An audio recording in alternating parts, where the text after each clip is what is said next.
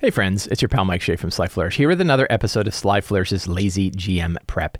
In this show, I go through steps from Return of the Lazy Dungeon Master while preparing for my Sunday role-playing game. In this case, I am running the Shadowdark RPG in a campaign known as the Gloaming, which is based on Curse Scroll 1. Curse Scroll 1 and Shadowdark are both available from the Arcane Library. You can find links to these in the show notes. Wonderful, lightweight, old school, deadly RPG. My group is really enjoying it. I'm enjoying running it. We're having a really fun campaign, and you can check all that out. There is, of course, a Shadowdark quick start guide, too, if you want to see whether or not this RPG is for you, because it's certainly not for everybody. You can find it. You can download and run the quick start rules for free. Excellent production. This show is brought to you by the patrons of Sly Flourish. Patrons of Sly Flourish get a whole bunch of awesome tools to help them run their games, including the City of Arches sourcebook, a dedicated Discord server, the monthly Q&A, a bunch of exclusive adventures, and a whole bunch of tools to help you run all of your RPGs. It's a very reasonable price, and to the patrons of Sly Flourish, thank you so much for your outstanding support. In our last session, the characters have been navigating through the Marrow tree. So the previous session, they managed to get a ooze dragon, a very powerful ooze dragon, to fight the wolves and the Marrow folk. Yeah, not the Marrow folk. The Marrow folk. They're from the world of Marrow. They're converted creatures of Marrow. And the people of Marrow who follow the god Undaluk and Almazat. I guess Undaluk is the caller. Almazat is the god. Almazat is trying to devour the world. Almazat eats the world and then sends the remains, where all organic life have been removed, to the world of Marrow. Marrow folk are kind of creatures that are tainted from the world of Marrow. And being that they have been sitting upon a portal to Marrow for a long time, the people around here have been converted. You can tell Marrow folk because they have like bony protuberances piercing out of their skin. They have like weird sort of tendrils. Usually their mouths and tongues turn into writhing tentacles. They look kind of like creatures from The Thing. The further you get, and tend to get more eyes, 6 eyes in particular. The Mugdalblub folk, the people who have been converted from Mugdalblub have sort of thin skin and oozy, slimy textures. They usually have like acidic stuff, and they eventually just turn into like an individual might turn into a gray ooze, as an example. So you have these two different groups, and they hate each other. So when Marrow folk meet Mugdalblub folk, they just immediately go to war. And that's exactly what the characters did. I don't know if they knew that it was going to be quite as explosive as they did, but when a bunch of Marrow wolves were wandering around the old dead Marrow tree, they sent a dragon. The dragon came in and saw them, and they just went to town on each other. And the dragon won, because dragons win. Dragons trump. So they ate them all. And then the characters came in and saw that, wow, like this place is a battleground. But then they found out there's a whole dungeon underneath. They went into the dungeon, and they were figuring things out. I had forgotten where our last game ended. Here's your tip of the day. I'm pondering this tip, but I think it's pretty solid. It certainly works for me. It's a question of, does it work for everybody? And I probably want to do some calls out and ask people if this is the case. What notes are important for a GM to take when they're running their game is something I want to think about. And I have a feeling that the two most important things that a GM can write down, I'm making this statement, but let me rephrase. The two most important things for me to write down, the things that I think would help me the most, are A, new NPC names that I have not had before. So anytime I come up with a new NPC name, if I draw a random name or something, or create one, write that NPC name down so I have that NPC handy, and then I can put them back in my notes so I can remember them later. I have real trouble with NPC names. I have trouble with names, period. So writing names down really matters to me. And then the other thing that I really want to write down is where the game ended. If I know what happened in the last scene of the game, I have a pretty good idea about where to start and what I need to do. And I failed last time to note exactly where it ended, and my players did remember where it ended, and that meant I was off. So my strong start that I had planned last session didn't happen because, and in fact, the whole map sort of changed because of what they had done at the end of the session. So I think, like I said, like the Wolves of Marrow howl right? But I did, and I knew they're crawling through the roots of the old Marrow tree. But the answer was they actually ended having found a sinkhole because I rolled a random encounter towards the end, and there was these not carrion crawlers, whatever they call them. They're like the Shadowdark equivalent of carrion crawlers had crawled out from a tomb below. And the players were like, "Oh, I bet that tomb is connected to the Marrow tree and like a back entrance." And I'm like, "Wow, that would have been really smart. I should have done that." And I'm like, "Well, I'm doing it now." So then I changed my map. So I have a map that I drew, and I had originally thought they were going to come down the stairs to the elf statue room, which is right under the tree. Instead, I had them come in where I had this forgotten treasury. Well, I changed that from a forgotten treasury to an old tomb. And that tomb was under the sinkhole that the characters had found. So they went down in there. They ended up having to fight some of the carrion crawlers, and they met a ghost of a Green Knight. The Green Knights are sort of a dead set of knights that were here that were, good knights that fought on the side of nature and for the world, but then have been overtaken by the Knights of St. Yidrith, who are a bunch of dicks. So the Green Knight was down there, and he steered. They were like, "Can you please do something about, we have like 4 of these carrion crawlers wandering around. Can you do something?" He's like, "I'll distract them." So he went and he distracted them. They fought 2 of them. 2 of them got distracted. They managed to rest in here, I think, and then made their way out. I have the bestial dens here, and here I randomly rolled for a monster, and it was a chimera, and it was really fun to role play a snake, a goat, and a lion when the characters didn't know it was a chimera. And they're like, I'm doing like bang, and like there's a big deep roar and a crunching sound, and then a bah, bah, and they're like, what the hell is that, right? And like a snake, and like bah. I don't think it was a snake. It was a dragon head, right? And so finally, and they saw the 6 eyes, and like, oh no, this is like another underlook thing. And then it turned out, no, it's a chimera, and the chimera is busy eating one of the bandits that it had picked up. So the chimera wasn't particularly hungry for adventures, but it was thinking about it. And I think they bargained with the chimera and said, like, "We will bring you more people to eat if you'll let us go by." And he's like, "Yeah, I can do that. Make sure to bring," and they're like, "Here, enjoy this fine dead carrion crawler." And he's like, "Oh, they're crunchy on the outside, chewy on the inside. I love it." So he ate the carrion crawler, and I don't remember if he had anything else to offer, but he stayed in the den. He's like, "I'm not going in there. There's a bunch of them in there, and they're doing weird stuff, and I don't like it." Also, so then they made it to this T intersection here, right in the center. And I don't think they headed. Oh no, they made it all the way to the right. Dealt with some, I don't even, what was this, I can't even read my own writing. West something? I don't know what that says. GUN something. I don't know what that is. West Grungy. No. So they made their way through there. I don't think I had it because they'd already dealt with a bunch of encounters at that point. So I was like, well, and I've been rolling random encounters and stuff like that with lighting conditions and things. And then they made their way to the North Portal, and there they found some cultists of Unduluk that were fueling this thing to keep open the portal. And they tried to convince them of stuff that didn't work. They end up fighting and killing them. They got the object, at which point they're like, "Ooh, is that a magic item? Does that count as a piece of treasure?" And I was like, "Yes, it counts for 5 experience points." Because it's like, that's a pretty big deal. So they now have this like orb that, is separated from it, which means the portal's closing. They went and murdered a bunch of the cultists and stuff like that who were sleeping in the barracks. And the prep chamber, they found some human sacrifices going on. They're like, "Yeah, that's really terrible." And then they made their way back out and to the T intersection, and we're just heading down the T intersection at the beginning of the session. So that is where the last session ended. But I really feel like the notes I should be taking at the game itself, or any new NPCs that they talk to, anybody where the character has a name, I should write down that name and keep that handy. And then the next one is, where did the session end? I should really note where the session ended, because it would help me considerably while preparing for my next session. So, which we're going to do right now. And I don't think I wrote where the session ended, but I'm pretty sure that's where it ended, was them coming down the T intersection. But again, I don't know what the hell this thing was. The bestial dens I've got. Guards, that must be guards, Western guards, I think. And there are no guards there anymore. So, yeah, did they fight? They ended up fighting. I think some guards showed up while they were fighting, and they fought like a knight and a couple of bandits. So, yeah, so let's do our new session planning notes. So we are using Notion to do our session planning. You can learn all about using Notion for your session planning in the show notes. Look at that. I'm using macros.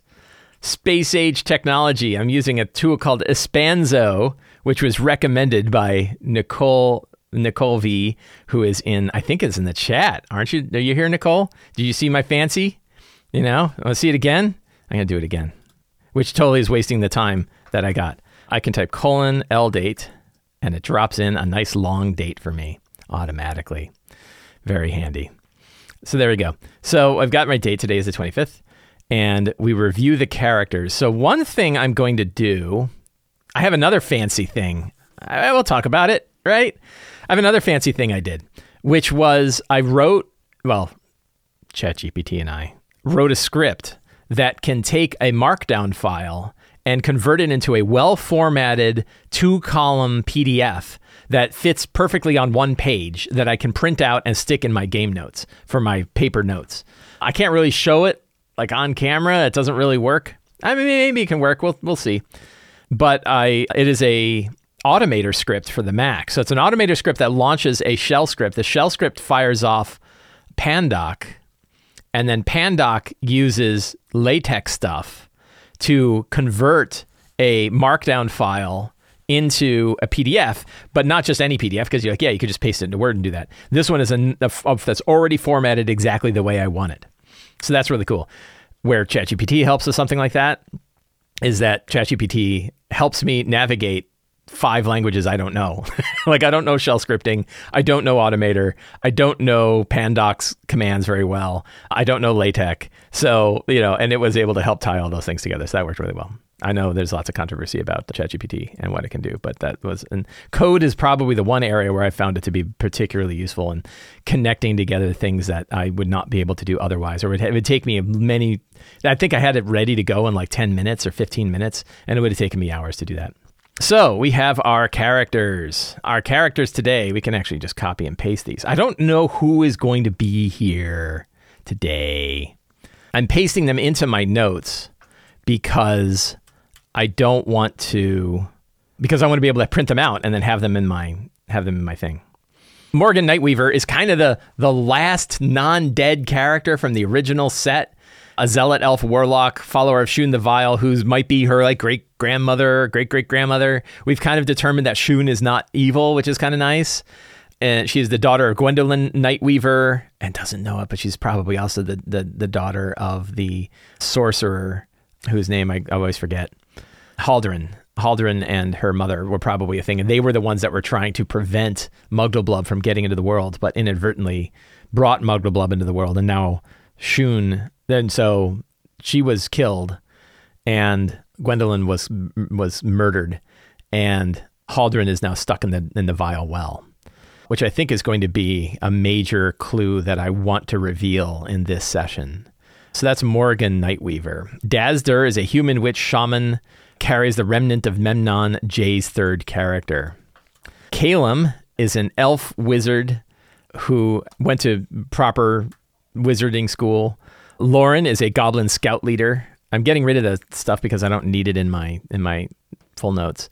Uralt of the Riviera, a former knight of St. Urdris. Actually, we can keep these like little 3-line things. It's probably not bad. Those are pretty good. Tribble is not going to be there. The player is not going to be there today, so we will pull that. I don't know who else is there. So they're in the T intersection, and there's portraits of elven gods in the other chamber. This is where they're headed. So they've already cleared the top portion of this map. And so for our strong start, what do we want to have happen? What event? So I had the wolves howling before. I think those who are sort of tied into magical effects can know that Undaluk, or that Undaluk is here. There's no real way for them to sneak by Undaluk to get to the other area, because it's not connected. This map has only one path that takes you from the north to the south. They could leave and go back up top and come back down again. That's certainly an option. But I think they recognize that Undaluk has arrived. And I think they will overhear some stuff if they happen to be listening at the portal chamber. And I think, so secrets and clues, kind of jumping to the secrets and clues, one big secret is that the Knights of St. Idris trapped Haldren in the Vile Well. I had this idea this morning. I was thinking about my game, and I had this idea this morning. Underlook wants to ensure that the artifacts, that Haldren's artifacts, never fall into the hands of the cult of Mugdalblood. They could cause irreparable harm to all known worlds. All worlds. They fall into the wrong hands. I think... So they probably don't know about... So there are two, and this is between just us, right? There's probably not a secret yet to be revealed. Nobody cares. Neither side seems to care about the artifact Haldren was seeking. The one both of them seek is the Black Cloak, cut from the fabric of space by Shun using the Obsidian Witch Knife. The Black Cloak is a portal to all possible worlds. In the hands of Mugdalblood, could let the Elder Evil Slime, invade all worlds and turn the entire multiverse, and turn all of reality into its base of ooze stuff. What? So there's a question of how... It's funny because I'm actually prepping the game after next, right? But I think these are important steps. This whole idea of like thinking one horizon out. I want to make sure that the clues that I'm able to drop into this game are the ones that will lead the players to the next part, the next section of the game. And things are starting, if we talk about yam-shaped adventures, and I think that this is a fair yam-shaped adventure design. The way a yam-shaped adventure works is it starts in one place and it ends in one place, but then the middle can widen out. But eventually things funnel back down again. And I think we're getting to the funnel where the players have made the decision that, for example, they're not really working with Titania, the Fae Queen, because they're like, abandoning the world sounds bad. Like, why would we just abandon the world? So it's still there and it's still happening. It's still like a faction and it's still people they're going to run into. But they want to save the world, and saving the world means recovering. Likely, this is the path that I see. They could come up with another one. Is recovering 2 artifacts. Artifact number 1 is the Black Cloak, which is a well of worlds. It's a big, it's like a portable hole, but it's a portable hole you open up, and it can open up to any other world on the other side. And I like the idea that it was another artifact that Shun and... so I think that this could be a fun one, that what's her name? Gwendolyn created the Black Cloak and gave it to her husband, Haldren. So the Vile Well, probably... I'm trying to think what the Vile Well is. And it could be... Well, let's look at the other... So I think we've covered all the gods in Curse Scroll 1. But I'd like to kind of introduce, like, what is the Vile Well is a question that I have. What structure lies underneath could be pretty neat. And actually I could use... I've got a table I can use. There's probably a table in here that I can use. So I have Almazat, the Willow Man. It could be an interesting one that we haven't introduced. But I think that the Willow Man kind of worked for Titania. But the Willow Man could be out there too. So Titania, let's see, has an elder creature who hunts for her artifacts and protects her fae folk, called the Willow Man. Both sides seek to turn it to their will, but it has been quite resistant to the attempts. So I think like both the Knights of St. Yidrith, i.e., or not the Knights of St. Yidrith, but the followers of Almazat, have been trying to convert the Willow Man into a Marrow creature and probably failed. And meanwhile, the Ooze folk are trying to do it too, but because it's bound by Titania, has been resistant to these. That's, it's kind of an off the cuff or off the beaten path secret, but I think that can work. But let's go in the Shadowdark book itself. There is a deities section So we have the Dark Trio. That malevolent beings worship one of the Dark Trio, chaotic deities whose evince power, destruction, and cruelty. Who evince? That's a word I don't know. Saint Taragnus is lawful. Gedi is neutral. Marina the Covenant. Ord. Memnon. So we have Memnon before. Ramlot is a pillager, the barbaric, the horde. Many orcs worship him and live by the blood right, a prophecy that only the strongest. Shun the Vile and the Lost. 2 of the 9 are lost to the ages, their names expunged from history. I could create one, but Ramlot might be cool. So what if the location underneath the Vile Well, like is a lair of Ramlot or followers of Ramlot? And I think that there is in the DM section, adventures. So what is it that lies beneath? It is 13. A castle. It could be a keep, right? I think we'll go with there's a keep of Ramlot. And let's roll on that second list there. 11. A shimmering keep of Ramlot. Oh, there's a keep is on here already. But because it's underground, like having an underground castle doesn't make as much sense as an underground keep. So we're going to go with keep, the shimmering keep, or keep of the shimmering 15, the shimmering valley. So we could have, let's put that in leads to an underground location known as the keep of the shimmering valley. This keep is a lair of the followers of Ramlot the pillager, or Ramlot of the horde. So we haven't really had much with orcs, and the idea that there's and then we could actually have a couple, here's one way to avoid the stereotype of all orcs are a bunch of pillaging jerks, is introduce another set of orcs that are not. So perhaps down in the Vile Well is another village who follow, and we'll pick one of the other gods. So I think Saint Taragnus, it could be Gedi, Madrina, Manifestation of Law. I think we'll do Gedi, Feast, Mirth, and Wilds. They defend themselves against the demonic worshipping orcs of Ramlot, who have taken over the keep. The well leads to the Shimmering Valley, a cleft, a rift, an underground rift in a vast cavern, bottomless rift. Weird spectral tendrils rise up from the bottomless depth, which gives the valley its name.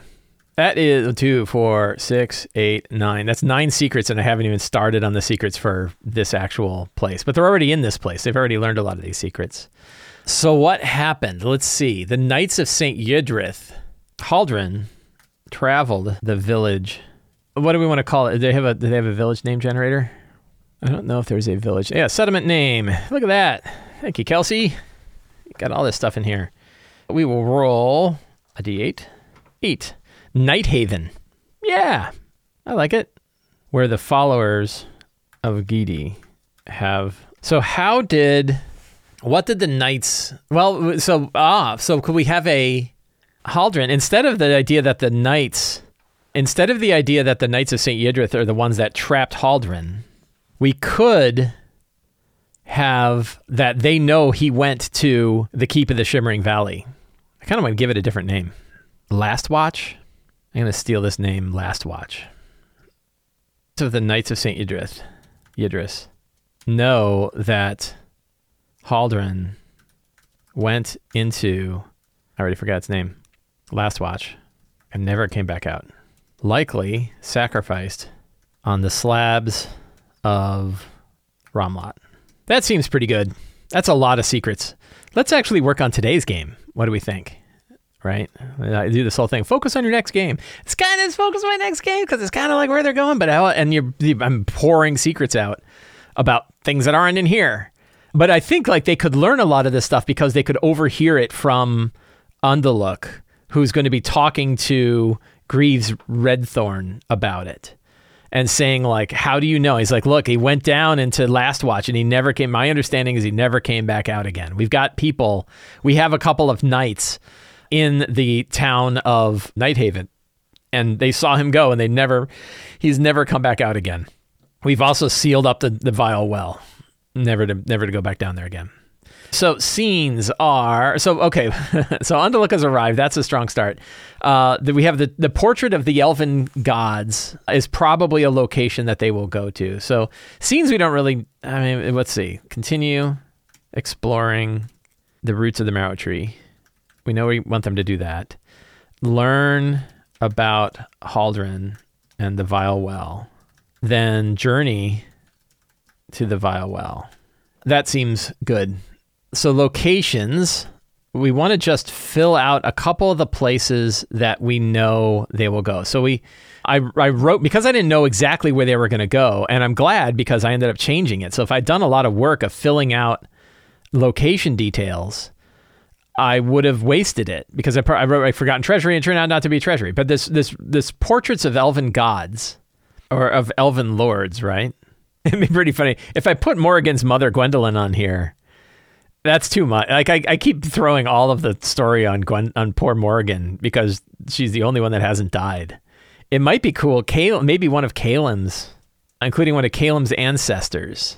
This could be another. You want vehicles for like, what do I do with secrets? Where do I reveal them? Well, a talking portrait is a good way to do it. So let's pick out one of Caelim's. I think any elf could have this. We're gonna pick an elf name. 9. Not Alindra. Alindra is a good one. You can kind of use the tavern name to give somebody like an extra name too. The Dancing 16. We're gonna call her I'm gonna change it. It was Tankard, but that's dumb. So I'm gonna go to the Dancing Blade. So that is a good one. That fills out that location because I think that's where they're going to be heading into. I don't think they're going to necessarily, but I could roll a random encounter.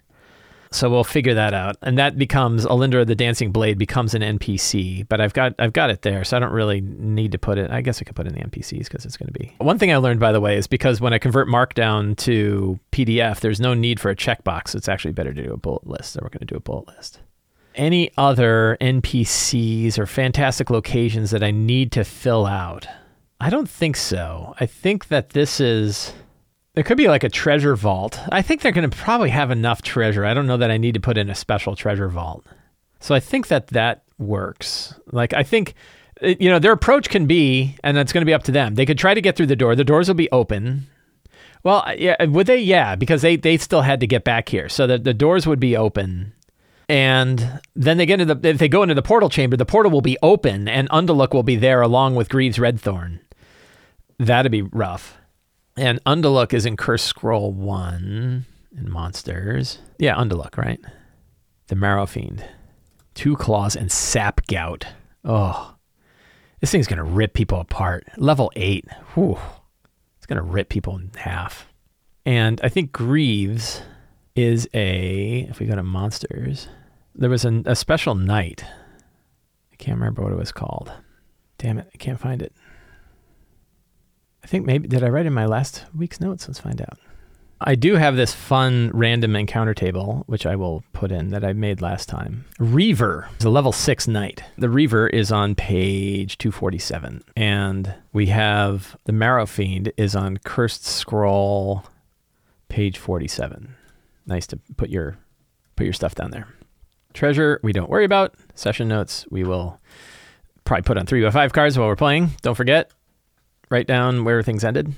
Is there anything else that I need for this? So I spent most of my time worrying about the lore that I'm going to drop in for next session's game, the following previous sessions. But I think it's still important to have done this because these are all of the things that the characters can learn in here about where they're going next. So I think that is still pretty valuable. When we get there, I don't think there's any risk that the players are going to reach the Vile Well next time, but I do need to probably come up.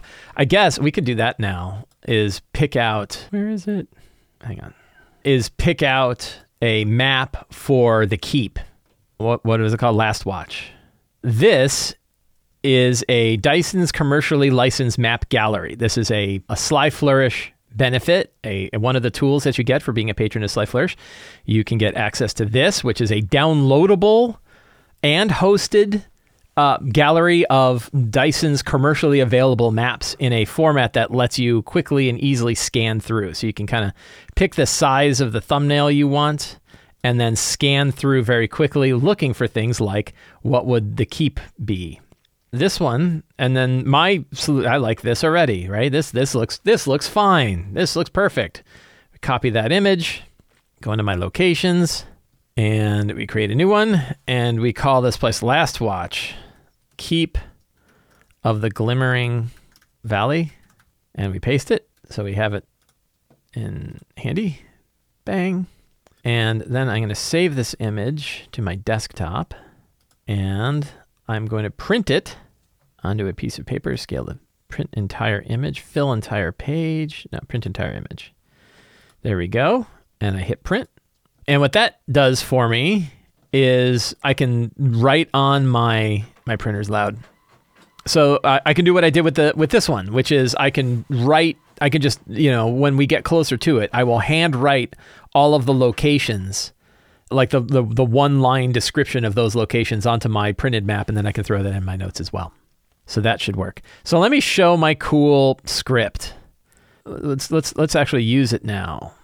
So I go to my notes here, and these are all here's a thing. If I copy this whole thing and then open it up in a text editor, it throws it in Markdown, which is exactly what I want. And I can say, I'll just say notes because I'm not going to keep the Markdown version around. And I throw that in there, and now I'm going to run my automator script. Go to applications. I never made an automator script before, and it's called Convert. Oh, I stuck it on my desktop. Let's see. Hang on. I'll close that. No, that's not what I want. There we go. Game notes to PDF, and I click that. It asks me for the font size. I don't think it's working, so I'll just say 11 because I think of it and I said 12, and then you give it where your notes are. And then it runs, and it creates. But you can see I have lots of room. That actually works really well because all the secrets are one page. I even have room to write my game notes on it. So that's not bad.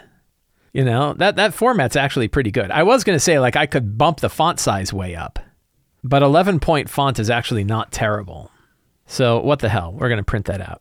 As I get older, it's harder for me to read small text, so big text during the game actually works pretty well.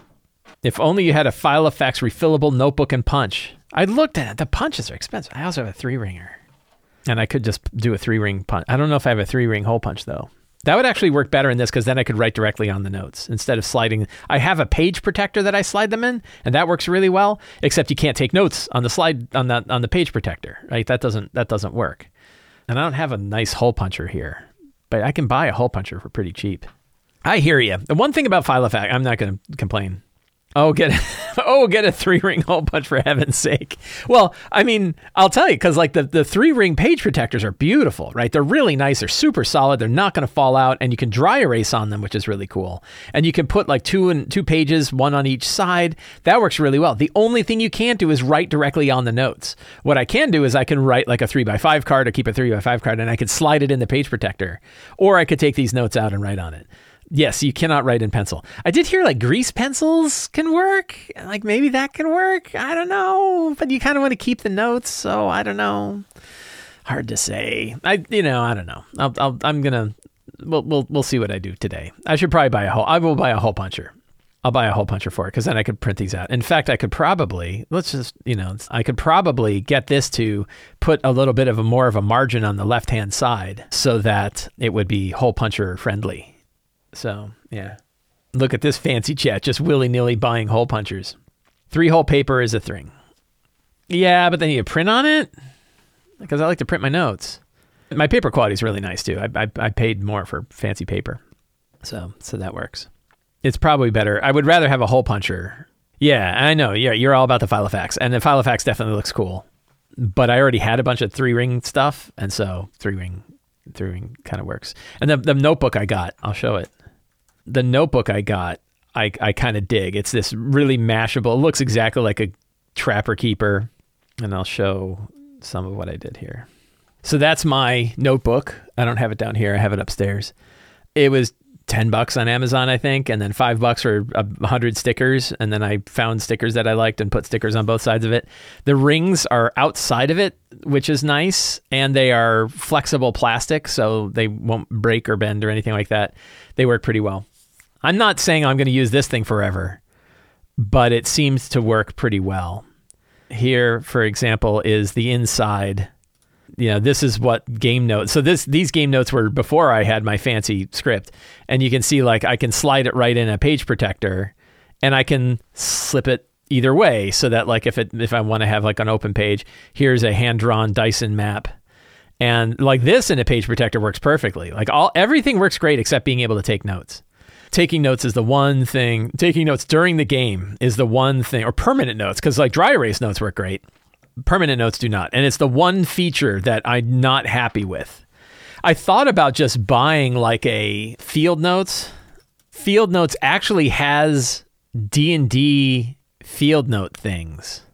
And I thought about getting some Field Note notebooks and just sliding one of these in there. And then I would take my notes in this while I would run. Yeah, I like plain, so I can buy like a plain 3-pack for $13. 48 pages. They're really thin. You slide them in. I thought I had some. I don't know if I still do. And use those. But yeah, Field Notes I think has a GM 5e gaming journals. They have character journals, game master journals, campaign name, inspirations, house rules. These are all and then the one thing whenever you buy a notebook like this, I kind of want to see just what it's like. But it's always going to have like sections that I don't need, right? This is not bad. Key NPCs, secondary NPCs, player characters, factions, with the pop-ups. It might be fun to try this stuff out.